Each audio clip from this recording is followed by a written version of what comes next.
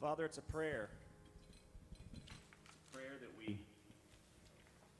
hope to keep, a prayer that we intend to keep, and Lord, it's not always that easy to say that we will go wherever you lead. God, I pray that by your strength, by the leading of the Holy Spirit, that we will go wherever you lead us. That will be our one intent, our one path to follow you. As we look at Scripture this morning, we see that all of our ideas, all of our achievements, all of our ways of thinking that we have succeeded are nothing compared to you, to following you, to going where you tell us to go. And Lord, I pray that we would do that. As we come to your word this morning, let us hear from you. Lord, we repent of our sins that would hinder our hearing your call, our hearing your word. We confess those to you. Pray that you would cleanse us and prepare us to leave here changed because of the time spent with you today. In Jesus' name we pray. Amen. Take your Bibles, paper, electronic. I don't know of any other options at the moment. And turn to Philippians chapter 3.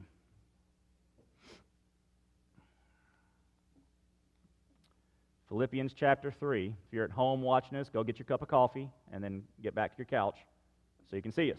Or take your phone with you when you go fill up the coffee cup. This morning we're looking at Philippians 3, 4 through 9. It's really 4b through 9. We split that verse in half last week. It ended in our previous section and is going to begin this second section. In fact, all of this is one long sentence for Paul. He liked long sentences, and we're in the midst of one of them, but we have to have places to stop, to take a breath, and to look at what he said. So this is where we're stopping today. It's the vile and the valuable is the title of this message. Now, there were other options for the title. I thought about a couple of them.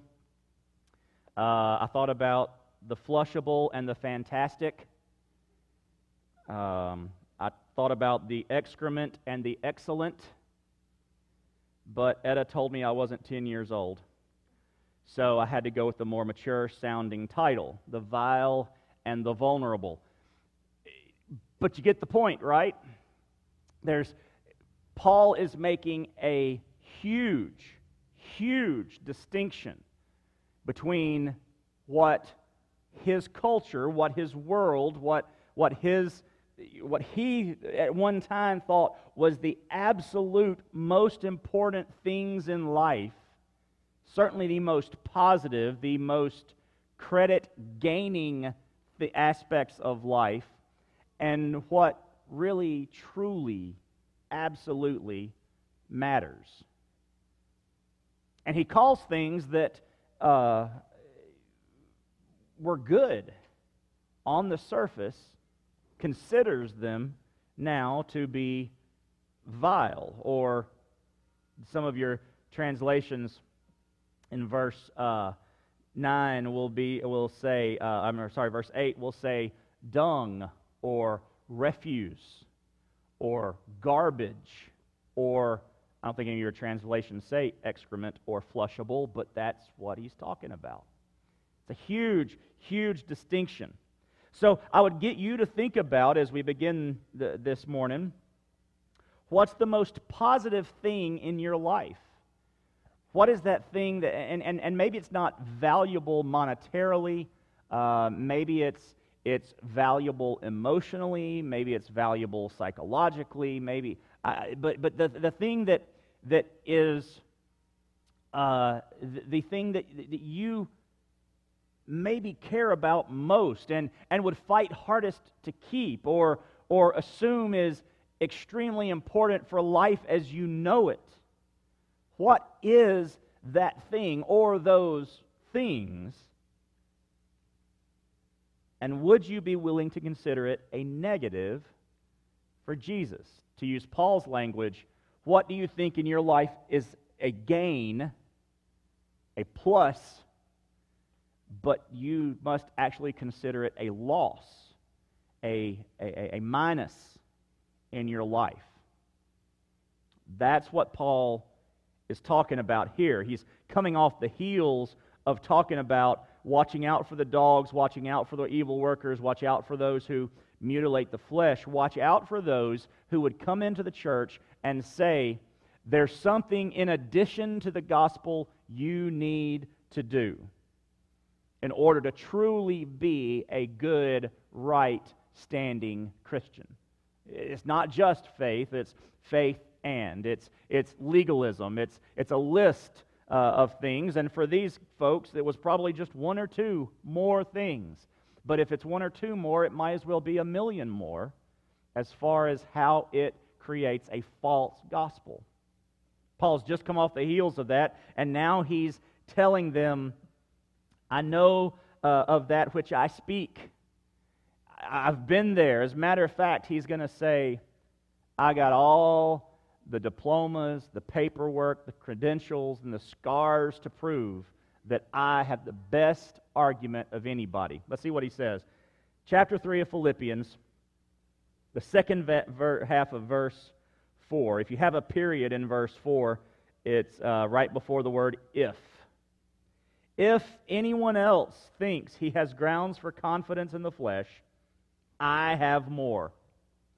Circumcised the 8th day, of the nation of Israel, of the tribe of Benjamin, a Hebrew born of Hebrews. Regarding the law, a Pharisee. Regarding zeal, persecuting the church. Regarding the righteousness that is in the law, blameless. But everything that was gained to me, I have considered to be a loss because of Christ. More than that, I also consider everything to be a loss in view of the surpassing value of knowing Christ Jesus my Lord. Because of him I have suffered the loss of all things and considered them as dung, so that I may gain Christ and be found in him, not having a righteousness of my own from the law, but one that is through faith in Christ, the righteousness from God based on faith.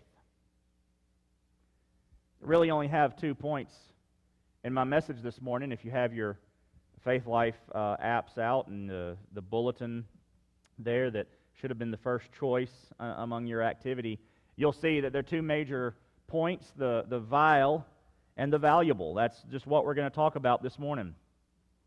The application is pretty straightforward when we get to the end. As a matter of fact, this morning's message is much more just one long message of application than it is as much biblical understanding. We'll talk about some points, but we're just going to apply this as we move through it. Paul first talks about the vile. There are 7 aspects of his life that he mentions in verses 5 and 6 that he considers worthless now, of no value when compared to Jesus. But he begins in that first half of verse 4 by saying what I said earlier. If anybody, and he's talking about the people that might come to the church, that he's expecting to come to the church in Philippi and bring this false gospel. Remember, we've talked about how he's already had to deal with it in the church in Galatia, who they've actually shown up and brought the false gospel to the church. And he said it's likely going to happen here in Philippi. They tended to follow Paul around and add to the gospel. He says if anybody shows up and they come to you with all of their knowledge. I mean, in Galatians he says, it doesn't matter who comes and preaches a different gospel to you. If it's an angel from heaven, don't believe them. It's a false gospel. So he tells them, if they come and they've got all the diplomas, all the degrees, all the credentials, they look good and sound good and they speak well and they have this great argument, they ain't got nothing on me, Paul says. And he says in other letters, it's stupid to brag. He admits that in a few places, but then he'll say, but there are times when I need to let you know something that sounds like bragging that's not. It's just, here are the facts, and here's why the facts matter, and ultimately they don't matter. So he says, if anybody shows up and says they've got it all figured out, that they have all the credentials, I have more, he says. And then he lists these 7 aspects of his life. He first says, circumcised the 8th day. His family did exactly what they were supposed to when he was born. 8th days, he took the mark he was supposed to be. We would say that was his religion. He was born into it. He had never been anything but a Jew, religiously. We would say we were crib baby Baptists. That was me. I have never been, for any length other than visiting, I have never been a part of any church but a Southern Baptist church. I am a crib baby Baptist. And Paul says, I got the credential. They want to show up and say that I got it. I am everything that you would expect a Jew to be. I've got the right label. He goes on to say, circumcised on the 8th day of the nation of Israel. All right? He's got the nationality he's supposed to have. No one but Jews called themselves nation of Israel or Israelites. That was a name they used for themselves. Everybody else called them Jews. But they were Israelites. We are from that guy, Israel, Jacob. He is the one we look back to. That's our forefather. And they were proud of that nationality. And we would come through this with Paul, and today we would say, we're Americans. We have freedom. We have we are the most blessed country on earth.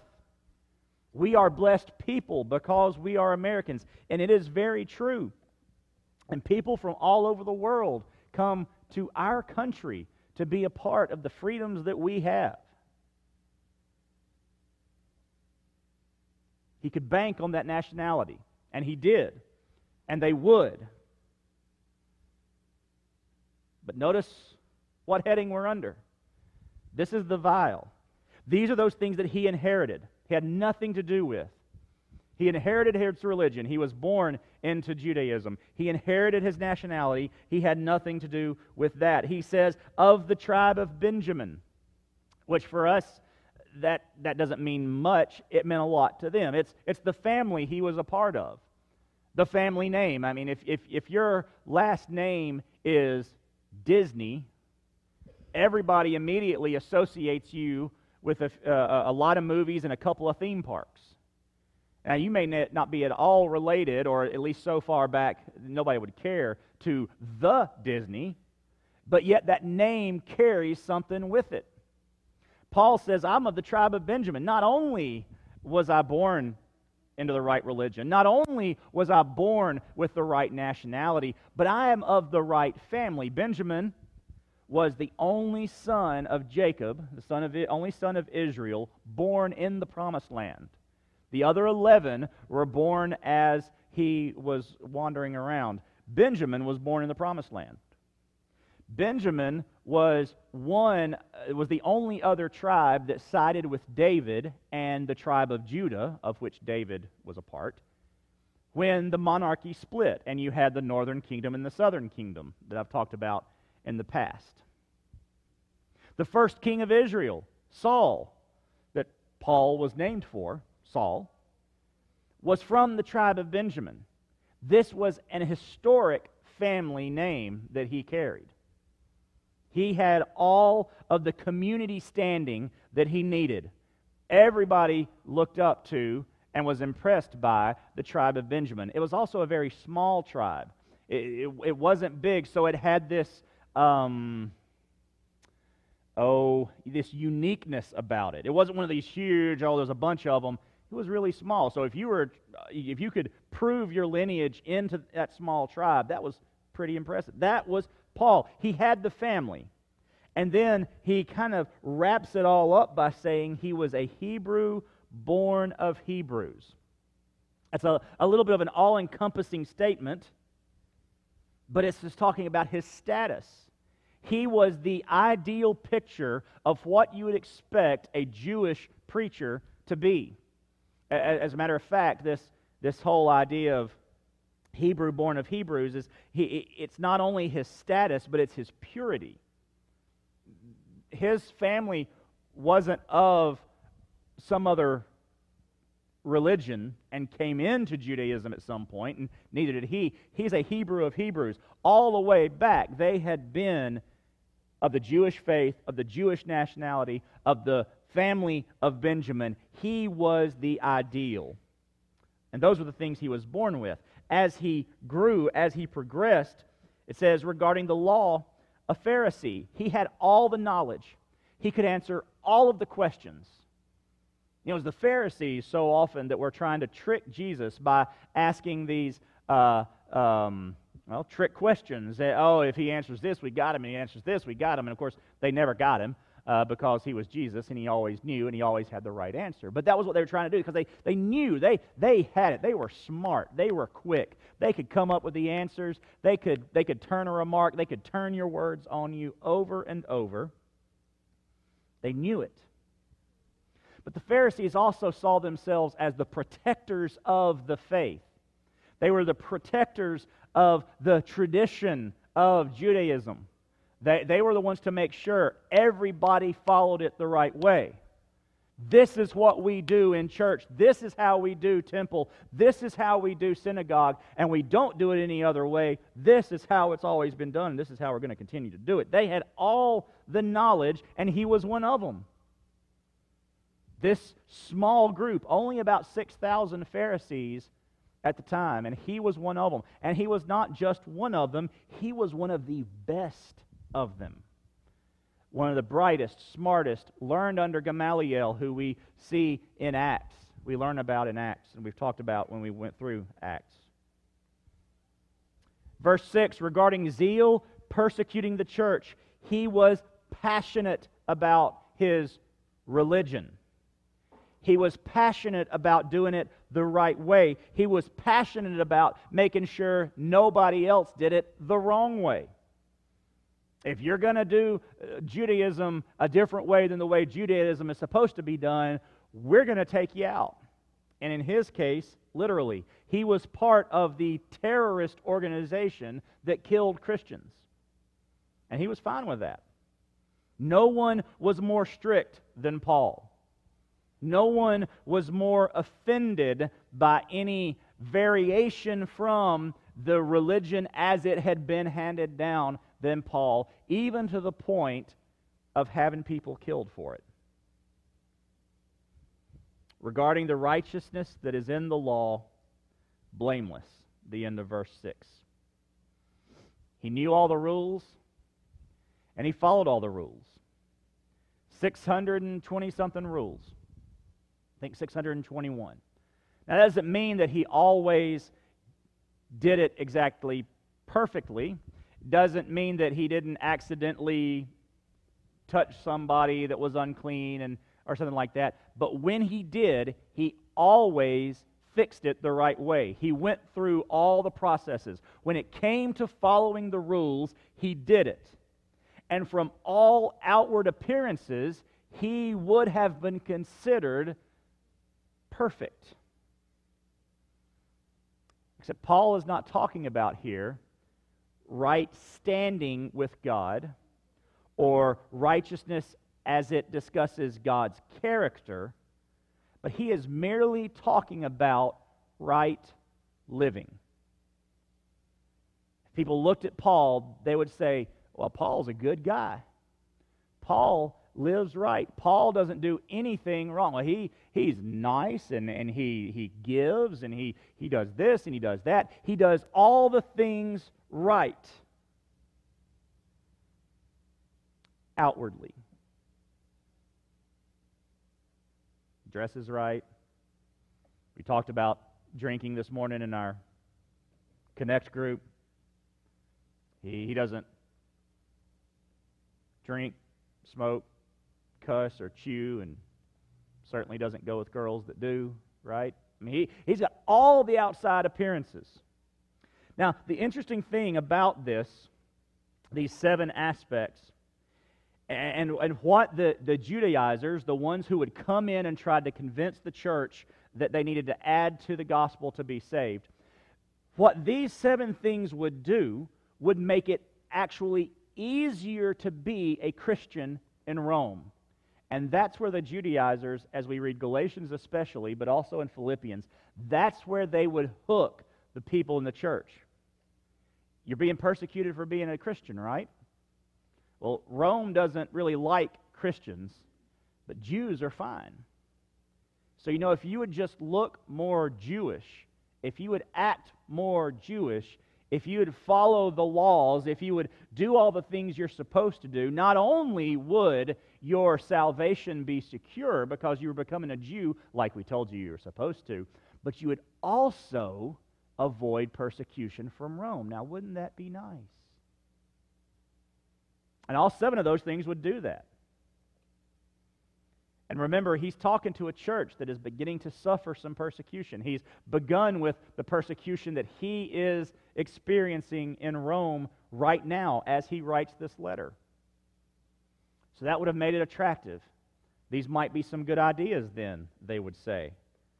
And Paul says, no. These things are vile. These things I consider vile when I compare them to the valuable. Now, at this point in the passage, at this point in the verse, I would imagine the reader, probably Epaphroditus, pausing here for just a second, maybe a little longer, maybe letting it hang in the air to let the hear how good Paul was. I mean, you could kind of hear him saying, Church, Philippi, Paul, here's what he says to y'all. He says, if anyone else thinks he has grounds for confidence in the flesh, Paul says, I have more. And he does, doesn't he? Here's his list. Circumcised the 8th day, of the nation of Israel, of the tribe of Benjamin, a Hebrew born of Hebrews, regarding the law, a Pharisee, regarding zeal, persecuting the church, regarding the righteousness that is in the law, blameless.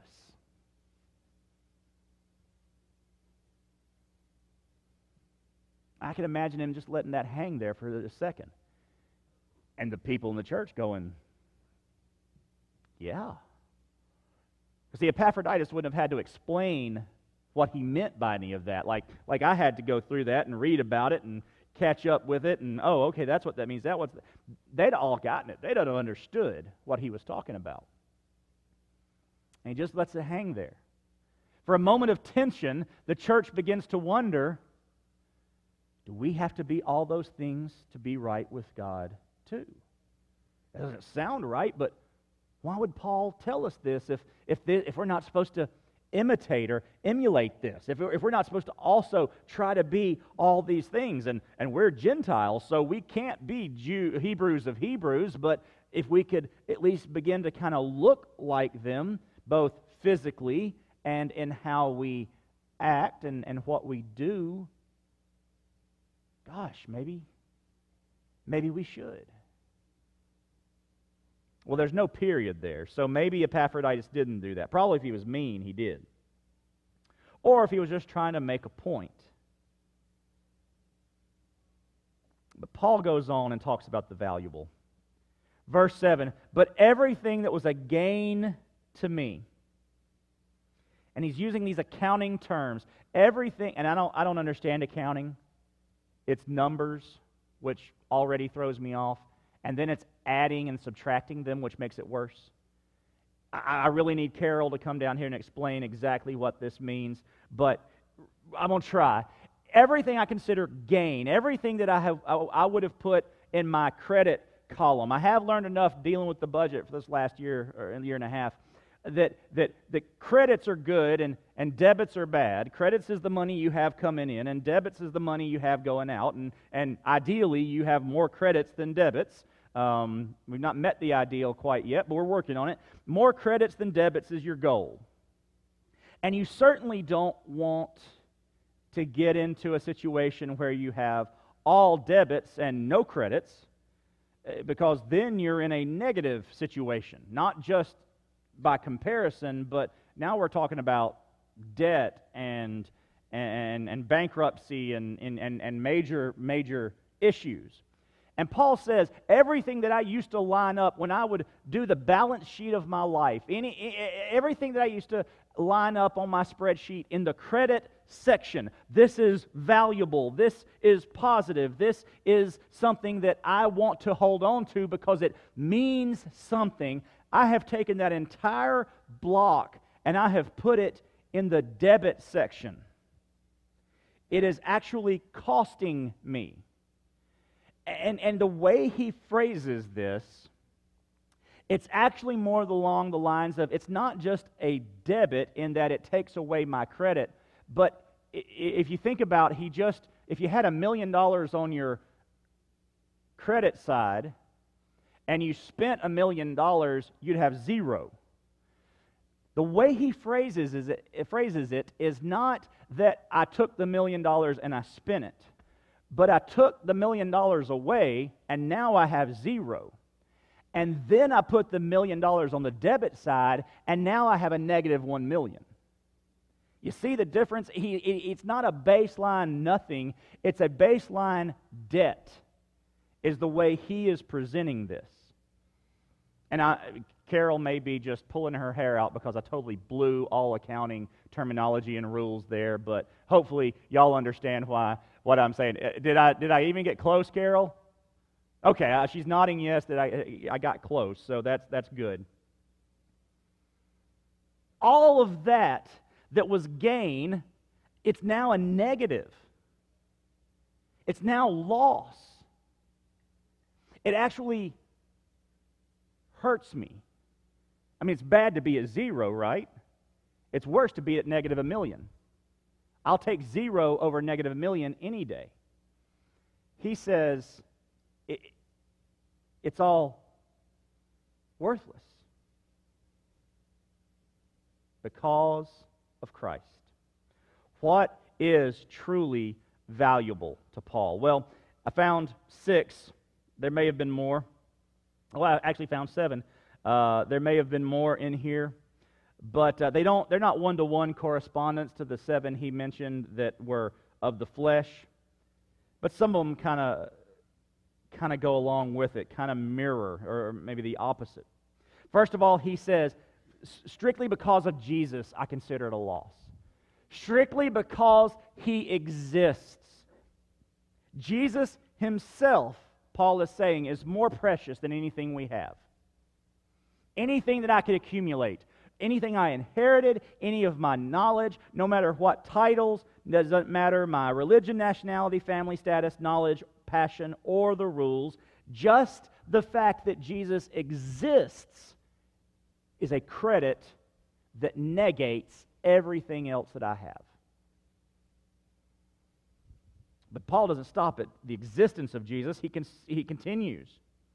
Everything that was gained to me I've considered to be a loss because of Christ. More than that, I also consider everything to be a loss, a negative, in view of the surpassing value, see, there are the words that I used, surpassing value of knowing Christ Jesus, my Lord. So he could have stopped and said, everything's worthless compared to just the fact that Jesus is. But he isn't just. He lets me know him. So now he exists, and he lets me have a relationship with him. Everything compared to that is a loss.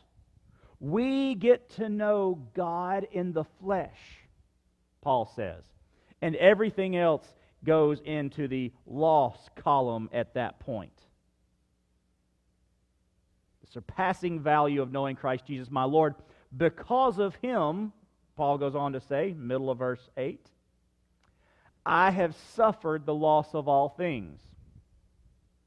Now, He was still circumcised on the 8th day. He was still the nation of Israel. He was still of the tribe of Benjamin. He was still a Hebrew of Hebrews. Regarding the law, he had still been a Pharisee. He had still shown the passion of persecuting Christians, and he was still completely righteous as it came to the law itself. So he had not truly lost those things. But as far as their value in life, he had lost them. And he says he had suffered that loss. Folks, this was no easy switch for Paul. It was not easy for him to turn his back, for lack of a better term, on who he was. His family, Gamaliel, the man who had taught him all of this. Honestly, it would have been easier had he not, right? Life, he gave up wealth, he gave up status, gave up position, gave up all of this to suffer for Jesus. Hey, Paul, I need you to give all this up so you can go die. Can we negotiate that swap, that trade, a little bit? No. You're going to be abused. You're going to be ridiculed. You're going to be beaten and caned and stoned and shipwrecked, and then you're going to be executed. And I'm taking everything good in your that you think is good in your life away from you to do that. I mean, that's just not a good trade. And yet Paul says, no. Actually, I replaced everything that I thought was good was actually a negative. The only thing good in my life was Christ. And part of that was suffering for him. We get to suffer for Jesus. Folks, religious liberty is a big conversation in our country right now. With an election coming up and with medical masks and everything in between, I love the fact that we worship here on Sunday morning without fear of interference from the government telling me what I can and can't preach, whether we can be a church, whether this is a sanctioned religion or not. We have incredible and unprecedented freedoms in our country. Our relationship with Jesus is more valuable than religious liberty. If tomorrow the government came and said, we either take away your religious liberty or you deny Jesus, I would hope we would all say, see you, liberty. I'm going with Jesus. I mean, that's what we have to do. It is more important. Paul had all the religious liberty he wanted as a Jew in Rome. They had incredible religious liberty in Rome. They could try their own cases. They could do everything except execute somebody. That was the line that Rome drew. Otherwise, that's your stuff, go for it, whatever. We don't care. To become a Christian, to follow Jesus, threw all of that away. And they became hated and persecuted, burned at the stake, fed to wild animals, when they could have fallen back into, as Paul says, this outward expression so that they didn't suffer the persecution. Paul says, I consider persecution a positive, a plus in my account, a credit, a gain, rather than the loss of what I was. Gaining Jesus is the next one. I have suffered, end of verse 8, I have suffered the loss of all things and considered them as dung, considered them as vile. That word there can be translated either dung, like you're thinking, or actually could be translated refuse, which is another word, which actually is probably the better word, because it's the stuff that you threw out in the street. It was the trash you threw out in the street for the dogs to eat. Now that makes sense because he just said just a few minutes ago, last week for us, watch out for the dogs. Watch out for the unclean ones that will come around and try to bring in this false gospel. This false gospel, he's saying, is the trash that those dogs eat. That's the image that he gets as he goes through this. He says, I considered them as dung, as refuse, so that I may gain Christ and be found in Him, that I may gain Jesus. It is a credit to gain Jesus. It is better than anything else to gain Jesus. None of those 7 things Paul mentioned gain anything valuable when it comes to Jesus. Starting in verse 5, going through the end of verse 6, none of those mattered to following Jesus. Not one. Didn't make you a better Christian, didn't make you right with God, nothing. And as a matter of fact, he's using the same word, and it's intentional when he says that I may gain Christ, because he's already said way back in chapter 1, to live is Christ, to die is gain, because I get to be with Jesus at that point. The ultimate gaining is death. And he says, gaining on earth is to lose everything you have for Jesus. Number 5, life in Jesus. The valuable is life in Jesus.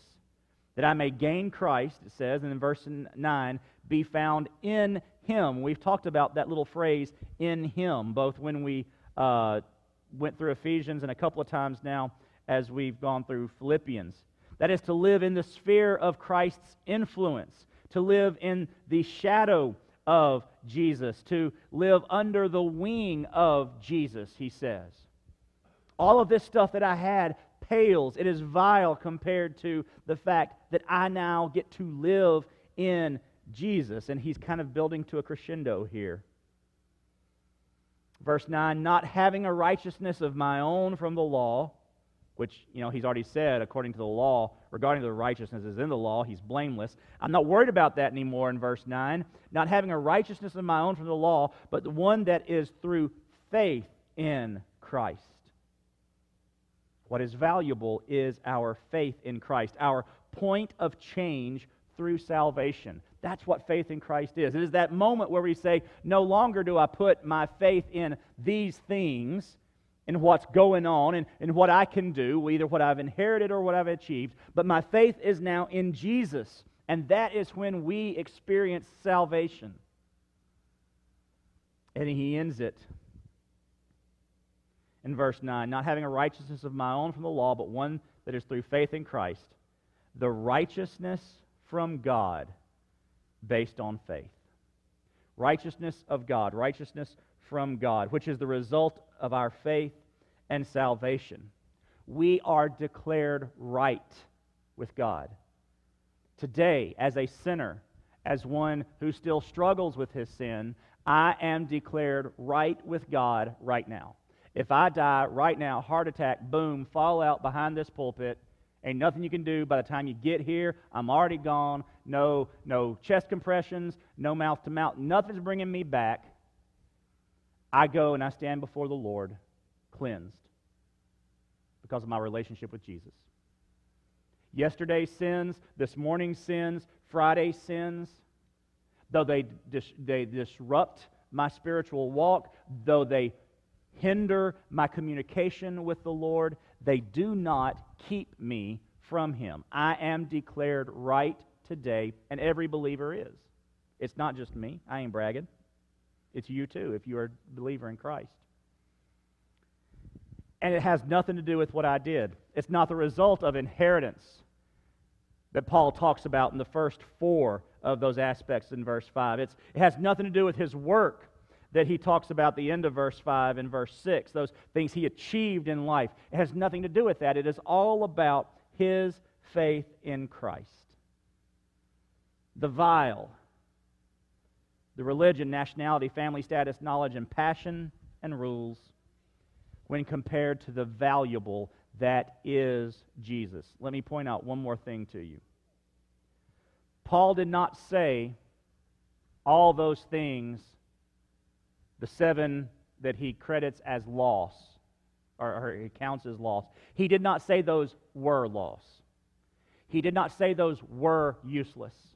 He did not say those things were unimportant. He just said they're not the most important. So what should I do? With this message this morning, consider everything that isn't Jesus expendable, dispensable, disposable, and unessential. And those words all mean the same thing. I just want you to hear it in 4 different ways. If it doesn't have to do with Jesus, it's not important. Now, it doesn't mean that they're not useful, right?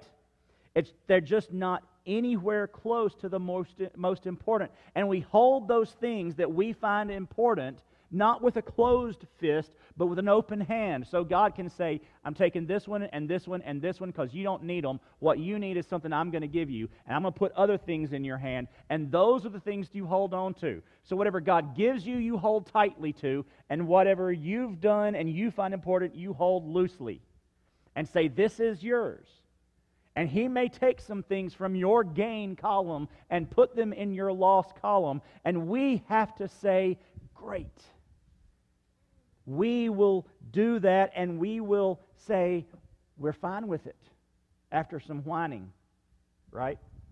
And a little bit of but can we, and maybe a little negotiation, but then we back off and we say, everything I have considered gain, I now count as loss. For the value, for the existence of Jesus, for knowing Jesus, for suffering for Jesus, for gaining Jesus, for life in Jesus, for faith in Jesus, and for the righteousness that I have from God. Maybe your second thing to do today, and really this is the first thing, is to gain Christ, to be found in Him through faith. Maybe you've never trusted Jesus Christ as your Savior, and you don't even understand what this faith idea is. How do I have faith in Jesus? Well, we begin with the very word faith. We understand that we need forgiveness of our sin. And that's where we start. I'm a sinner, and I am in need of forgiveness. We need to understand that that forgiveness is available to anyone who would ask. Anyone who would come to God and say, Lord, I want to be forgiven of my sin. It is available through Jesus Christ. That's why He came, was to bring forgiveness of sin. Sin is a problem because it is impossible for God and sin to coexist. We will never make it to heaven. We will never spend an eternity with Him in our sinful state. It cannot happen. Won't happen.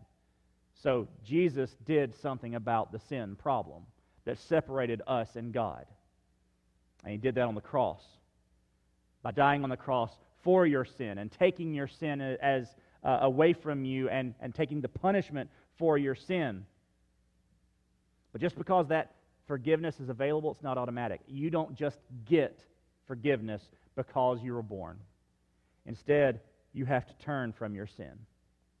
You have to repent and no longer live that life.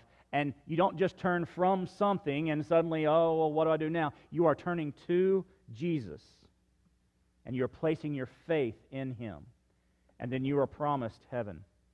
You're promised forgiveness of sin. You're promised the ability to see God face to face. And in the case of our church family members who have gone on to be with the Lord this week, we get to see them again too. That's the promise. But it's not just the promise of heaven someday. It's the promise of heaven today. The promise that we can have an abundant life today in Christ because of our relationship with Him. He will be there for us, and He will carry us through those times of loss, whether it's a family member, those times of pandemic, or those times when we have to take something from our credit column and put it into our debit column and see our life suddenly, in our minds, go negative, when in fact God is doing something great that is more positive than we could ever imagine. That's what Jesus can do for you today. Let's pray. Father, thank you, Lord, that you have given us your word to speak hope, to speak truth, and yes, to speak faith. And Lord, may we be willing to take those things in our lives that we have put in the value column and move it to the vile column. and say, if that is what you're taking from me, if that is not what I need in my life to be more like you, to serve you better, to contribute to your kingdom, to serve the purpose you have called me to, then I will move that into that column and consider it loss, negative, and unnecessary in my life. Lord, use us. What we're saying is use us in whatever way you see fit. However you deem necessary, Lord. There's someone here this morning, someone watching online that doesn't know Jesus is their Savior. I pray for their heart to be softened and be drawn to you today. That they will pray a simple prayer of repentance, placing their faith and trust in you, asking you to save them. And Lord, they will turn their lives over to you and be involved in a church, whether it's this one or another one, that preaches the Bible and disciples believers, and they can grow in faith as well. Lord, we thank you for working in this place this morning. In Jesus' name we pray. Amen. So if you have a decision that you need to make this morning, some response to the Lord, we encourage you to fill out the connection card on Faith Life and let us know about that. If you're at home watching and you want to message us on Facebook, that would be great. Facebook, YouTube, send us an email. However you want to do it, we'd love to hear about what the Lord is doing with you. If you'd like to pray, the rails will be open for you to come do that. Maybe you want to grab somebody at the end of the service and ask them to pray with you. That would be great too. But in these next few moments, we're going to worship and we're going to hear from the Lord as He speaks to us and we allow Him to do business with us today.